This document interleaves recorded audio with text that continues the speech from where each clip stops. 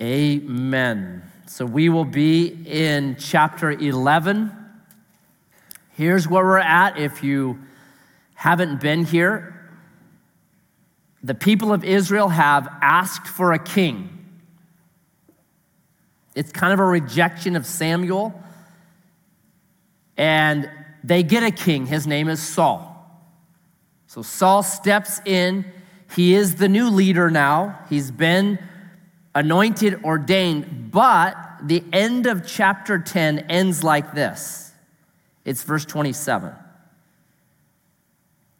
But some worthless fellows said, "How can this man save us?" And they despised him and brought him no present. But he, Saul, held his peace.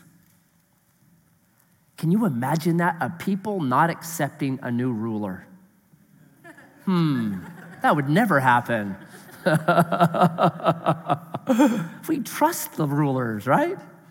So you have that as kind of the last thing after his coronation, after he's brought in. There's a little bit of division. There's this, is he really the legitimate ruler or not? Well, chapter 11 is a crisis. And there's a famous saying, and it's maybe Winston Churchill, no one's quite sure, but if it was, he said this: never waste a good crisis. And it's during crisis that you can make a lot of change, so never waste a good crisis. Have you noticed that? There's a lot of change in a time of crisis. I'll give you an example. It's not the one you're thinking about. If you've flown on airplanes prior to 9/11, September 11th, 2001, you know that flying has changed dramatically because of a crisis, right? Massively. So when I was in the business world, there was a time where I was flying probably about once every other week, just gone. I added it up one time. I was gone from my home for 5 months in 1 year. So just a lot of travel. And it was right during that time. So I just noticed, like, every time I'd go to the airport, there'd be something new. And there was a time when you didn't have to remove your shoes. I don't know if you remember that. But if you had metal on your shoes, you had to remove them. So I bought a special pair of shoes that had no metal in them, no eyelets, nothing, so that I could just walk through without taking my shoes on. So for, I don't know, a couple months, that was no problem. But then there was the shoe bomber. Remember him? The guy that had the bomb in his shoe and he tried to light it, right? Well, when that happened, there was another crisis, right? So like a week later, I go to Rogue Valley International Airport in Medford. And I get there and I'm walking in and the lady says, "Would you like to remove your shoes?" I said, "No, these are special shoes. They have no metal in them. There's not a problem." She goes, "Sir, would you like to remove your shoes?" I said, "No, I wouldn't. They don't have any metal in them." Then she just looks over and goes, "There's someone who won't take off his shoes." I'm like, "What? What's going on here?" 2 TSA agents just come out. "Come here." I'm like, wait, I'll take them off. She's like, "It's too late." I've been in counseling for years from that event, all right? So that's what happens in crisis. Like, there's massive kind of change, movement that can take place. So in chapter 11, we get a crisis, and it's not going to be wasted. Check this out. Verse 1. Then Nahash the Ammonite went up and besieged Jabesh Gilead. And all the men of Jabesh said to Nahash, "Make a treaty with us, and we'll serve you." But Nahash the Ammonite said to them, "On this condition, I will make a treaty with you, that I gouge out all your right eyes, and thus bring disgrace on all Israel." The elders of Jabesh said to him, "Give us 7 days respite, that we may send messengers throughout all the territory of Israel. Then, if there is no one to save us, we will give ourselves up to you." When the messengers came to Gibeah of Saul, they reported in the ears of the people, and all the people wept aloud. Here's the crisis. You have Nahash. His name in Hebrew literally means snake. The snake king has come. And he says, I'm going to take out Jabesh Gilead. And the people of Jabesh Gilead at first are like, hey, time out, man. We don't want to fight you. We just want to make a treaty with you. They just roll over like a beat dog. That's how broken the people of Israel are from the time of the judges, right? That we're still kind of coming out of the time of the judges. They're just beat down as a people. Morale is low. They have no will to resist. It's like an elephant. You can break an elephant when it's a calf, and then just a tiny little twine, you can tie it up to a tree and it'll never break it. It's like that. They've been so broken because of year after year of this that they're just like, give us the terms. We'll make a treaty. We won't fight you. So the snake man says, okay, here's the terms. I'm going to poke out your right eye. I'm like, well, that's a little bit of a sticking point for us.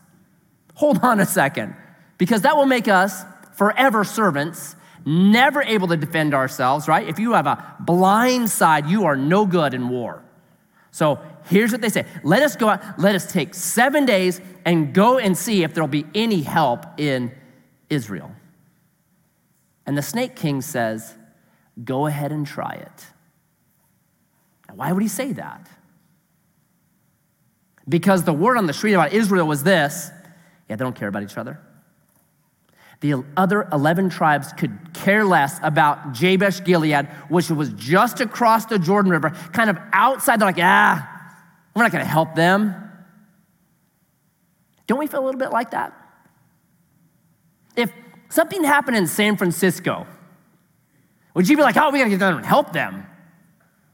Maybe not, right? If there was something that was happening every night up in Portland for like a year, we got to get there and help them. Or would you be like, no, that's you moved there, so, right? Aren't we a little bit like this as well? I don't know. Like if Ted Wheeler all of a sudden said, there's a mandate out in Portland, everybody has to wear hazmat suits wherever they go. What'd you say? Serves them right, They can leave if they want to. So there's a little bit of that as well. So Nahash, the snake king, is like, no one's going to help you. You guys are on your own. So this sets up the crisis, right? So Saul, he's the king. But is he really king yet? Because there's still verse 27 hanging out there. Some of the people are like, I don't know about this guy. Can he save us? Can he help us? I'm not really sure, right? So there's a little bit of that still in them. So here's what happens. Now behold, Saul was coming from the field behind the oxen, and Saul said, what is wrong with the people that they are weeping? So they told him the news of the men of Jabesh, and the Spirit of God rushed upon Saul when he heard those words, and his anger was greatly kindled. He took a yoke of oxen and cut them in pieces and sent them throughout all the territory of Israel by the hand of messengers, saying, whoever does not come out after Saul and Samuel, so shall it be done to his oxen. Does this story ring a bell in anyone's head? Someone cutting up a carcass and sending out all the pieces to Israel to gather them together for a war. It's straight out of the book of Judges, right? The Levite and his concubine that gets raped, and she gets killed, and the Levite cuts up that concubine and sends out the pieces to all the 12 tribes. It's the same thing. Here's what's interesting. The men of Jabesh Gilead know Saul's not really the king yet, but they immediately send a message to Saul. Why? Saul's a Benjamite. If you remember that story, here's what happened. In the war that happened, the civil war in Israel that happened there in Judges 19 and 20 and 21, they almost completely wiped out the entire tribe of Benjamin, did they not? Only 400 men survived, and they didn't have wives. And all the 11 tribes had taken a vow saying, we will not give our daughters to any Benjaminite to get married.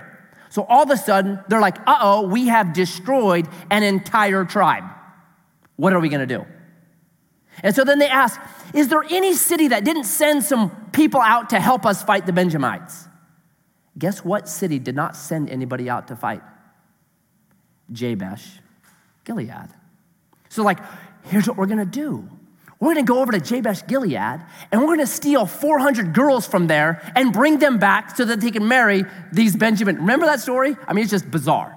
Okay, long story short, Saul's grandma or mom was from Jabesh Gilead. It's his family. But this is, they contact him because it's a family tie. Saul is related to the people of Jabesh Gilead. So it's bigger than that. Right? So is it different if you have family in Portland, and they put all these mandates on your family up there? Oh, it changes everything. Oh, that makes me mad. My niece, my nephew, they have to wear a hazmat suit to school. This is terrible, right? That's what begins to happen. So you have that kind of playing in right here. It's like this. This crisis is a gift from God to Saul to solidify the kingdom. Now, why is that important? Because God was not behind a king at this time. We'll see that. It wasn't God's idea to do a king, right? So even though God was not 100% behind this plan, even though they pushed this and did this, once it happened, God was like, okay, you're still my people. All right, you've given me lemons. Let's go ahead and make some lemonade. We're gonna do the best I possibly can. I love that so much about God. And so what happens? It says, the Spirit of God came upon Saul. Now, here's just a little fact for you if you're interested in a study of how the Spirit works. In the Hebrew scripture, from Genesis all the way to Malachi, there is never one incident of God's Spirit coming upon somebody where the result was not service to God's people.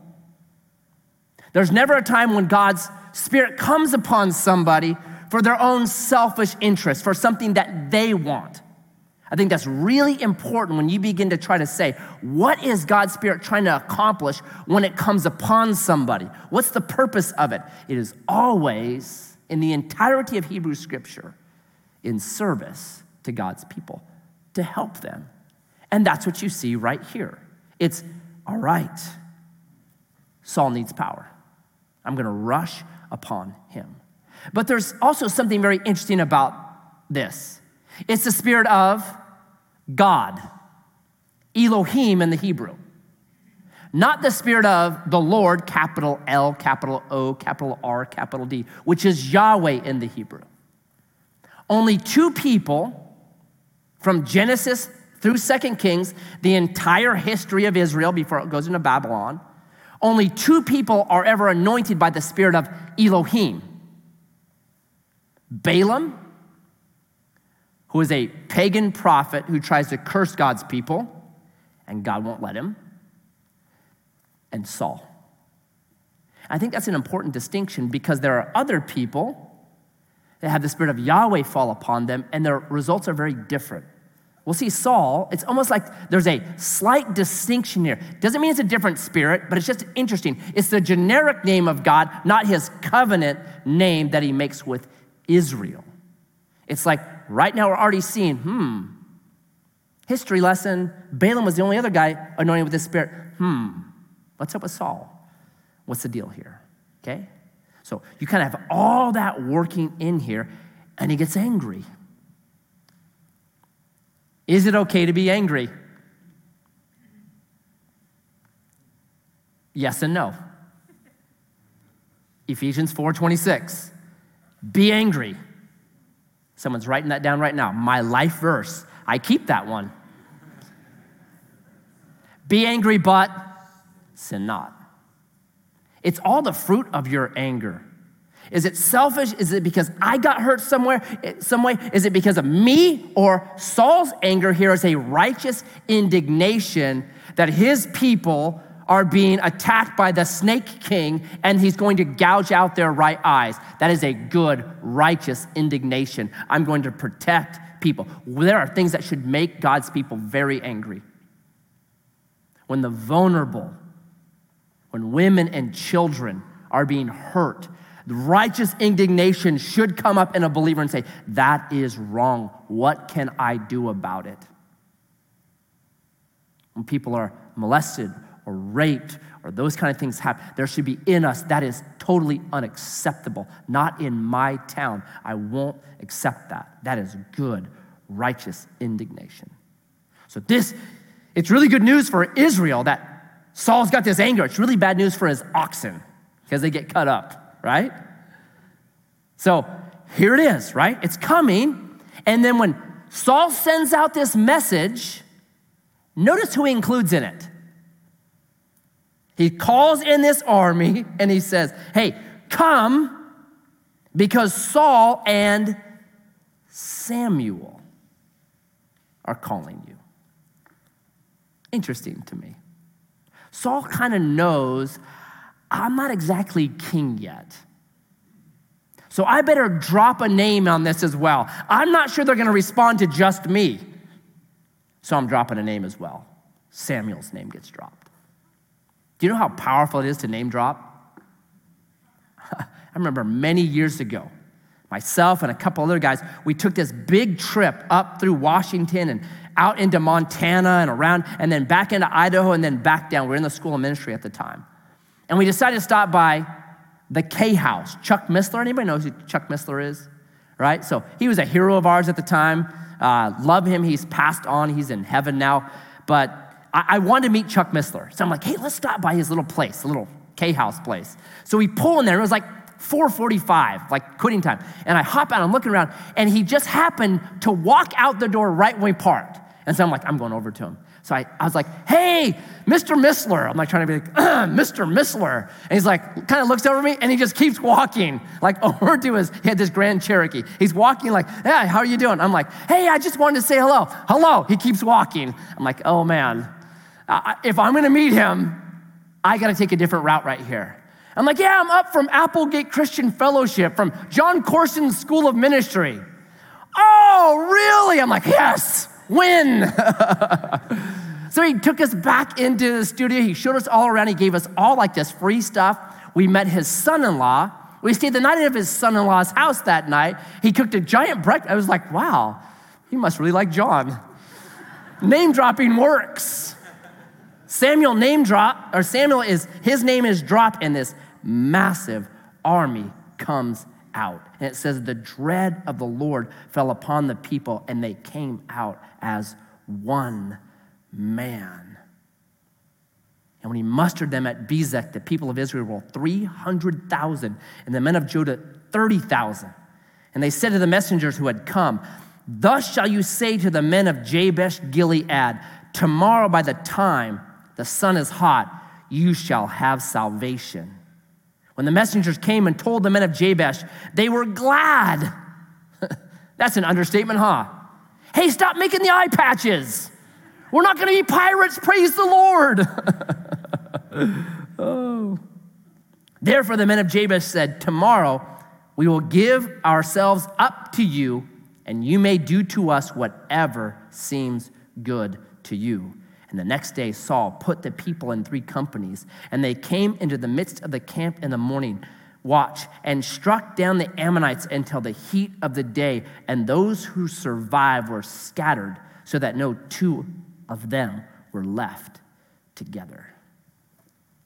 Brilliant. He wins. He does it. There's a bit of a trick, right? Jabesh Gilead, they tell the snake king and his crew, hey, tomorrow we'll surrender. So what do you think they did that night? Probably celebrated, maybe a little bit too much.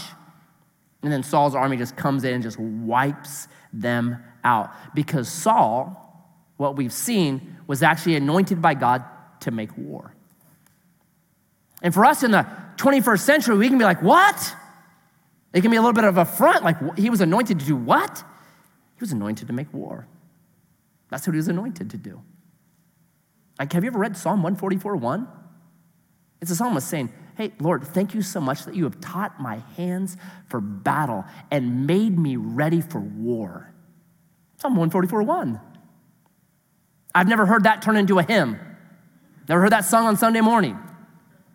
Because for us, we're like, what? Strong? Like, Well, there's a time when you make war. There's a time when, no, this has to stop. There's a time when the snake king who wants to poke out everybody's eye has to be stopped, period. It's called a just war. And Augustine, back in the 4th century, actually put out, like, here is when there is a reason why you have to say, no more, this has to be stopped. And someone like Hitler comes on the scene, no more, it has to be stopped. When the snake man, the snake king is moving, he has to be stopped. And Saul's anointed to do that by God himself.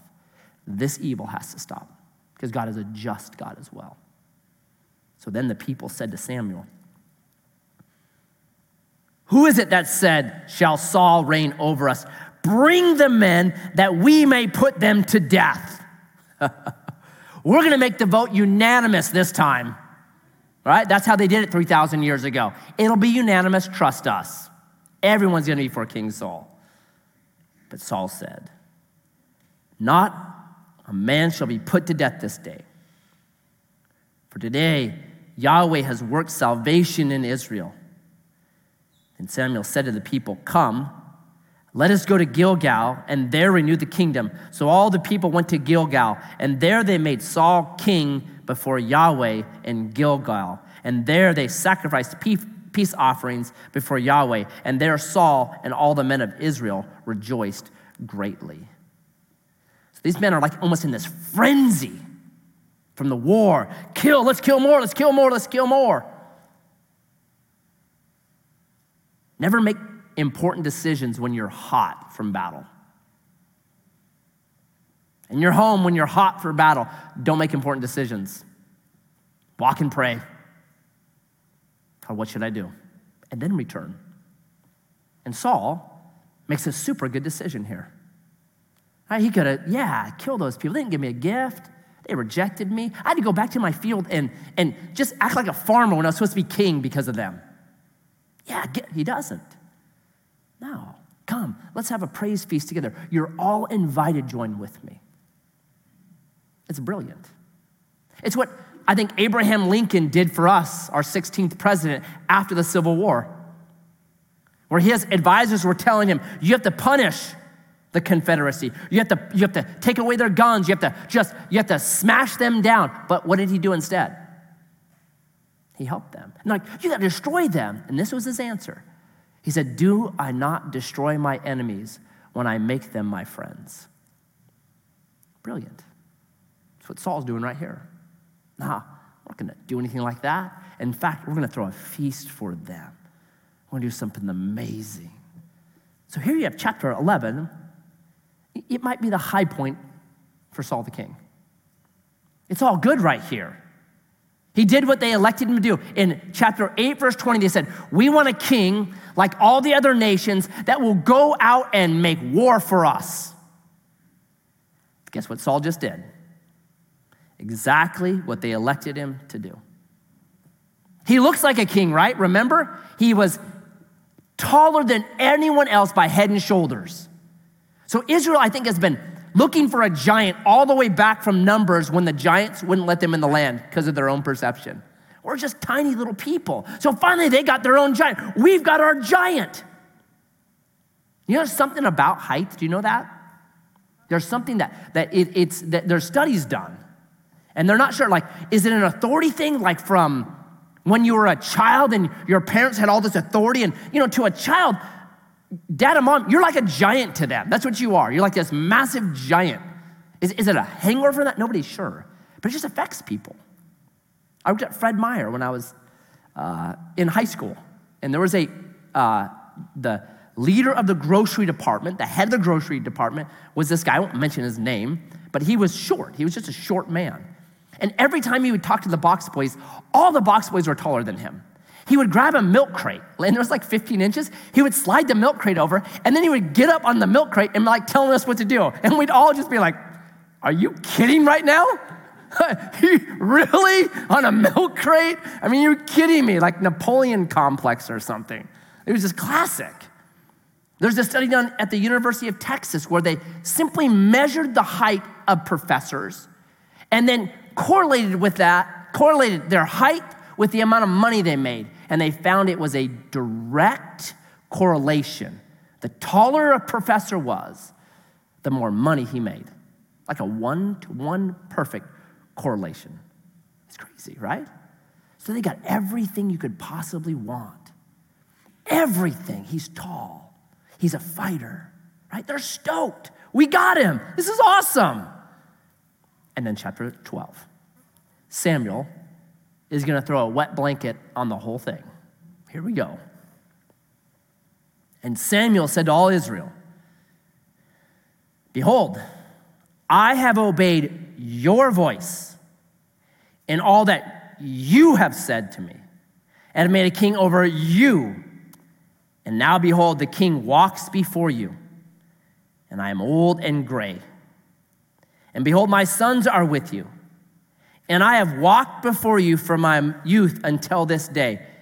Here I am. Testify against me before Yahweh and before his anointed. Whose ox have I taken? Or whose donkey have I taken? Or whom have I defrauded? Whom have I oppressed? Or from whose hand have I taken a bribe to blind my eyes with it? Testify against me, and I will restore it to you. And they said, you have not defrauded us or oppressed us or taken anything from any man's hand. What a verse. And he said to them, Yahweh is witness against you, and his anointed is witness this day, that you have not found anything in my hand. And they said, he is witness. So Samuel gets up, and he really says, testify.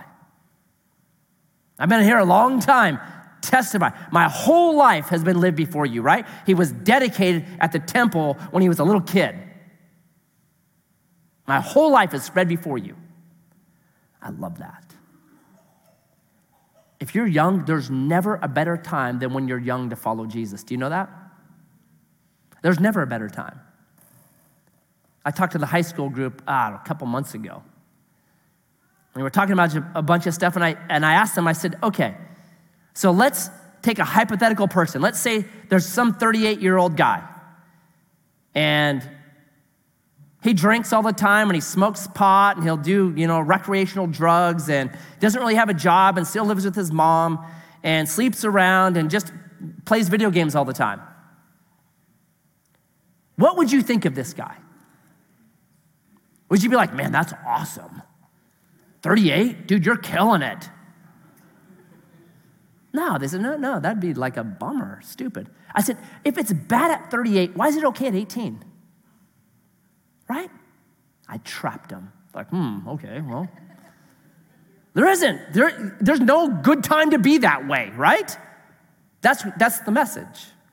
Man, chase Jesus when you're young. I've been doing it, Samuel says. Since I was a youth, you've watched me. And then number 2, he says, I've never abused the authority given to me. Man, I hope that can be said of me. I hope the people that I have been around would say, verse 4, you've not defrauded us or oppressed us or taken anything from any man's hand. I pray that every pastor could say that. Too often there's like this, hey, do you give ministerial discounts? I've never asked for that. I will never ask for that. Like what? I'm no different. Shouldn't have special anything, right? Never want to take advantage of somebody. Never want to take advantage of what I have. I don't know anything that anyone gives at Edgewater because I don't want that to ever change the way I approach people. Or it's like suck up to rich people or something. Real simple kind of philosophy as a pastor here. It's I want to help people's joy and I want to tell you the truth. Those are my 2 things. I want to help your joy and I'm going to tell you the truth. Because I think telling people the truth is going to help their joy. And you know what? I don't get a bonus for telling people the truth, right? There's no like, hey, you told people the truth. Here's more money for you. I get nothing from it, right? And it's awkward sometimes. When I have a couple in the office and they're talking about getting married and I know they're sleeping together, I got to confront that. That's not a fun moment. I don't get extra for that. Oh, well, here you go. $100 extra because you told those people to stop sleeping with each other, right? There's nothing in it for me, but I know this. This truth is going to help you. If you want to stick close when you get married, do it God's way. that you focus on each other's souls and their spirit. And then when you get married, you celebrate in this way, and it becomes this incredible act that solidifies the miracle of marriage. That's what I tell them, because I'm helping your joy, and I'm telling you the truth. So Samuel says, I've done it. And the people say, you're right. So that he's like, now I'm going to preach. You know me. You know me. Now listen to me. I think that's so important. Sometimes we want to tell everybody something, but they don't know you. So why should I listen to you, right? Like, part of the reason why Samuel's saying, listen to me right now, is because of the life that he'd lived in front of them year after year after year after year, and the way that he'd lived it, and they said, we'll listen to you. The best preachers have a life that backs up what they say. And so Samuel's going to say, listen to me, verse 6. And Samuel said to the people, Yahweh is witness, who appointed Moses and Aaron and brought your fathers up out of the land of Egypt. Now, therefore, stand still, that I may plead with you before Yahweh concerning all the righteous deeds of Yahweh that he performed for you and for your fathers. When Jacob went into Egypt and the Egyptians oppressed them, then your fathers cried out to Yahweh, and Yahweh sent Moses and Aaron, who brought your fathers out of Egypt and made them dwell in this place. First point, God's been so good to you. Look back on your history. God has been so good to you, nation Israel. Verse 9. But they forgot. You should underline that in your Bible, because we do the same thing. But they forgot Yahweh their God, and he sold them into the hand of Sisera, commander of the army of Hazor, and into the hand of the Philistines, and into the hand of the king of Moab. And they fought against them, and they cried out to Yahweh and said, we have sinned because we have forsaken Yahweh and served the Baals and the Ashtaroth. But now deliver us out of the hand of our enemies, that we may serve you. God is good, but you forgot. Your fathers forgot. And Samuel's going to give 5 illustrations of how God alone saves his people, not a king. Now that's really important, because they wanted a king to save them. And Samuel's going to say, why? Remember your history. God has never failed once to respond to your prayer and to your repentance and come and save you. Read the book of Judges. Time after time after time after time, you would pray and you would repent, and then immediately God would come and he would save you. You may have forgotten, but the moment you remembered and the moment you prayed and the moment you repented, God rushed to save you. I think sometimes we'll pray, but we don't always repent. I think those are both really important. You pray, not to stay in the same situation. You pray and repent. God, I don't like this situation. It's kind of a bummer. I'm changing. Pray and repent. I talk to young couples over 16 years. I don't know how many times I've had a young lady come to me and say, would you please pray for my boyfriend, or would you please pray for my fiance? He's not a believer. And I'm like, oh, yes, I'll pray for him. But, sweetie, 1 Corinthians 7, huge chapter on marriage. Don't be unequally yoked with unbelievers. Right? I'm going to pray for him, no doubt. I'd love to see him saved. I want to see everybody saved. But you need to do some repenting. Maybe you need to break up with him until he does believe. That's your side. Because don't be unequally yoked. Because I'll bring people in here 5 years, 6 years, 7 years, 10 years after they've been married, and they're like, I can't do it anymore. He has a whole different worldview than me. Yeah, I know. That's why the Bible says that. It's prayer and it's repentance. And over and over and over again, God rushes to the repentant sinner. And there's power in that moment. So, Yahweh sent Zerubbabel and Barak and Jephthah and Samuel and delivered you out of the hand of your enemies on every side. And you lived in safety. And when you saw that Nahash, the king of the Ammonites, came against you, you said to me, no, but a king shall reign over us. Get what Samuel's doing here. Look at your history, how God has been your salvation. He's never failed you once. And then you said, no, we want a king. When Yahweh your God was your king. And now behold, the king whom you have chosen, for whom you have asked, behold, Yahweh has sent a king over you. If you will fear Yahweh and serve him and obey his voice and not rebel against the commandment of Yahweh, and if both you and the king who reigns over you will follow Yahweh your God, it will be well. But if you will not obey the voice of Yahweh, but rebel against his commandment of Yahweh, then the hand of Yahweh will be against you and your king. So here's the sermon. God's good. You forgot. And here's something you forgot when you asked for a king.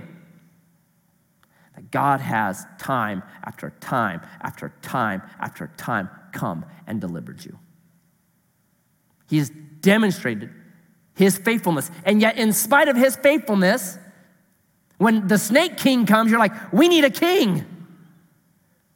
So God says, okay, I'll let you have a king.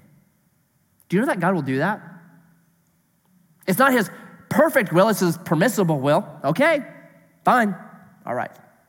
Because the king that they asked for was premature at best. You could say even worse things. It was premature at best. There was another king that God was raising up, I believe, the right king. But they jumped the gun, so it's premature at best. And what was the reason why they wanted a king? Do you remember? We want to be just like the other nations. How that must have broke God's heart.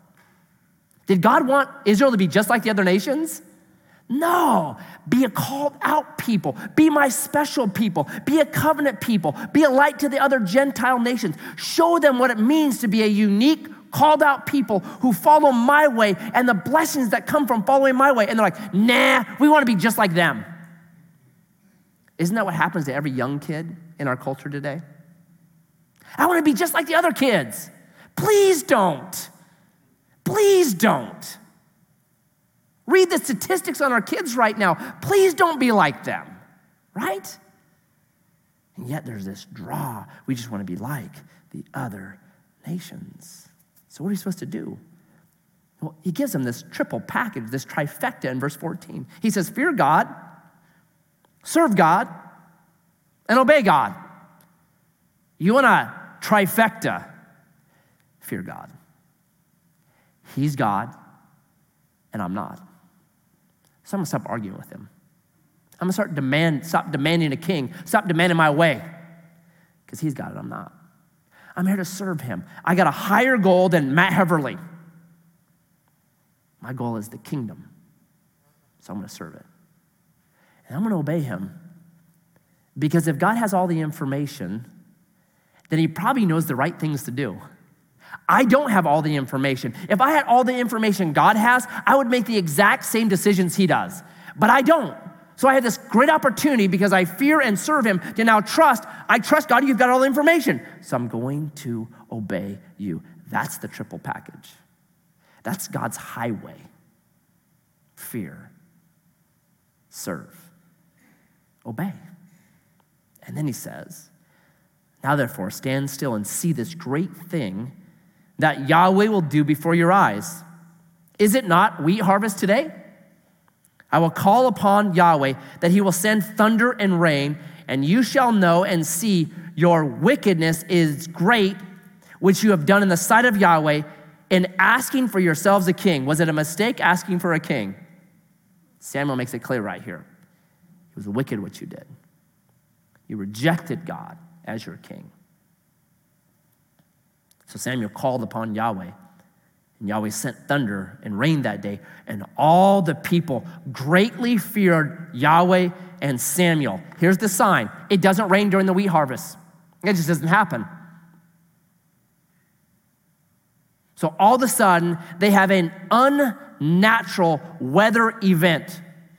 And they're like, whoa. We've been wicked. I think in my life, when there's just unnatural stuff, like what's going on here? Why is this not just weather, but just chaos? Why is this happening? The first thing I do in my own personal life is I say, is there wickedness in me? Is there a chaos in me that now is just kind of manifesting itself in these ways? Where am I at? Like these guys, whoa, have I done something? I start paying really close attention. And then it concludes by saying, and all the people said to Samuel, pray for your servants to Yahweh your God, that we may not die, for we have added to our sins this evil to ask for ourselves a king. And Samuel said to the people, do not be afraid. You have done all this evil, yet do not turn aside from following Yahweh, but serve Yahweh with all your heart. And do not turn aside after empty things that cannot profit or deliver, for they are empty. For Yahweh will not forsake his people for his great name's sake, because it has pleased Yahweh to make you a people for himself. Moreover, as for me, far be it from me that I should sin against Yahweh by ceasing to pray for you, and I will instruct you in the good and the right way. Only fear Yahweh and serve him faithfully with all your heart. For consider what great things he has done for you. But if you still do wickedly, you shall be swept away, both you and your king. So here's his punchline. Don't fear. Don't panic. Right? Don't start doing something stupid.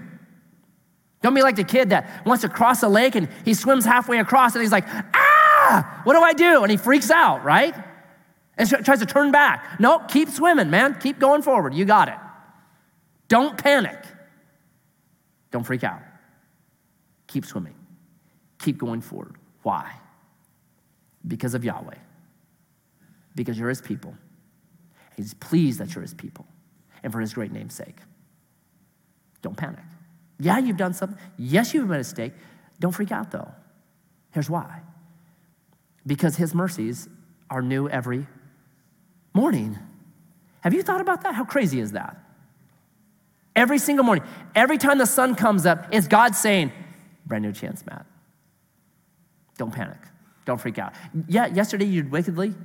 Brand new chance this morning, Matt. Brand new chance. How cool is that? How good is God? If I was God, be glad I'm not. I would give you new mercies January 1st, and that's it. And if you used them all up, yep, sorry about it, man. Loss of a year, I guess. And what would happen to you? You just be like, well, I give up on the year. I'm going to just complete debauchery. So God knows us, so he says to you and me, hey, stop looking behind you. Keep looking in front of you. Because right now I've given you a brand new allotment of mercies. How good is God? Don't panic. Don't freak out. Don't turn around. Don't go backwards. Be all in. Serve him with your whole heart. All right, you didn't do it then? Hey, no problem. Be all in today. God, I'm all in for you. And turn away from empty things. Really fascinating word study on that. I don't want to get into it. I don't have time. But we all know empty things, right?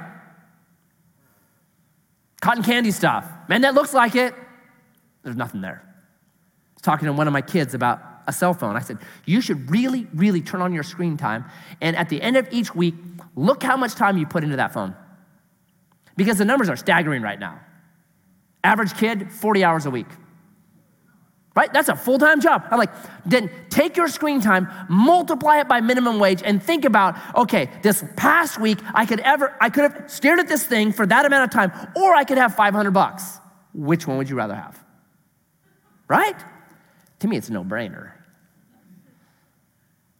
empty things. It's a new year. Time to think, Lord, what am I spending my time on? Am I redeeming the time because the days are evil? How am I using this incredible talent called time? And turn from empty things. And then I love Samuel. Samuel adds two things to fear, serve, and obey. He says, as a pastor, I won't cease to pray for you and to instruct you in the good and right way. I love that. Man, that's a package right there. What's so interesting to me is you come to the New Testament church and the big dudes, Peter and John and James and Matthew, they're all together and they're being distracted by some stuff. And this is what they say in Acts chapter 6, verse 4. They say, we're not going to be distracted by that because we're going to stick with prayer and teaching you the word. Because it hasn't changed. The pastoral ministry is pray for people and teach them the good and right way right here. That's pastoral ministry. And Samuel says, it doesn't matter what you do to me. It doesn't matter that you rejected me as judge. It doesn't matter. I will not sin in ceasing to pray for you. What a brilliant man he is. Unbelievable. And then he gives the key to how to keep on fearing and serving and obeying. And it's this right here, verse 24. Only fear the Lord and serve him faithfully with all your heart. For consider what great things he has done for you. When you simply take a little time and give thanks for the life that Jesus has given you, your heart will overflow. Your cup will run over, and you say, how can I not fear and serve and obey a God that's been so good to me? I started talking to my son a little bit today, and I said, this is like one of my practices. I wake up in the morning, and I just spend some time, I just thank God for everything he's given me. Right? Thank you for health this morning. Thank you that I got up. Thank you for this beautiful home I'm in. Thank you that it's warm this morning. Thank you there's food in the fridge. Thank you that I turn on the faucet and water comes out that's clean. It doesn't have cholera and garbage in it. Thank you for this incredible community. Thank you for the clean air. Thank you for the beauty. I just go on. And guess what happens to me? I just start smiling. And I want to serve him because he's been so good for me. That the motivation is I'm trying to get something from God. My motivation is, are you kidding me? You've been so good to me. Wow. How can I not serve you? You've been so good to me. And you're going to continue to be good to me because that is your nature. It's a brilliant message by Samuel. So here's where we end chapter 12, and I get 13 next week. Saul has this golden opportunity. Samuel and Saul joined together, dynamic duo. Saul getting wisdom from Samuel and learning from him and being guided by this incredible mentor and just, wow, unbelievable, unstoppable. That, yeah, it was the wrong decision to get a king at this time, right? It's broken eggs, but we can make an omelet with it. Is that what Saul's gonna do, though? Because it ends with this ominous warning. Verse 25, but if you still do wickedly, you shall be swept away, both you and your king. What's Saul gonna do? He's gonna seize this opportunity to partner with this godly man who's from his youth up just shown this exemplary record, even has a witness against all Israel, and they're like, dude, you're the man. Or is he not? How about us? Are we gonna go from here saying, God, you've been so good to me. I want to fear you and serve you and obey you and pray for people and learn and teach the word. Are we going to do that? Because if we do, we're established in something that for thousands of years have caused people to be, as John Corson would say, under the spout where the blessings come out. And that's where I want to be. And I hope you do too. So Jesus, today, may we fear and serve and obey and pray and be in the word. Not because we're trying to ring the God genie, but rather in response to your faithful goodness to each one of us over our life. And so we need your Spirit to rush upon us and to empower us to be the kind of people that are not forgetful, that are not disobedient. So I pray that you would fill us, that our cups would run over with your power to live out the beautiful, brilliant life you have for each of us. And I pray this in your name. Amen. Amen. God bless you guys.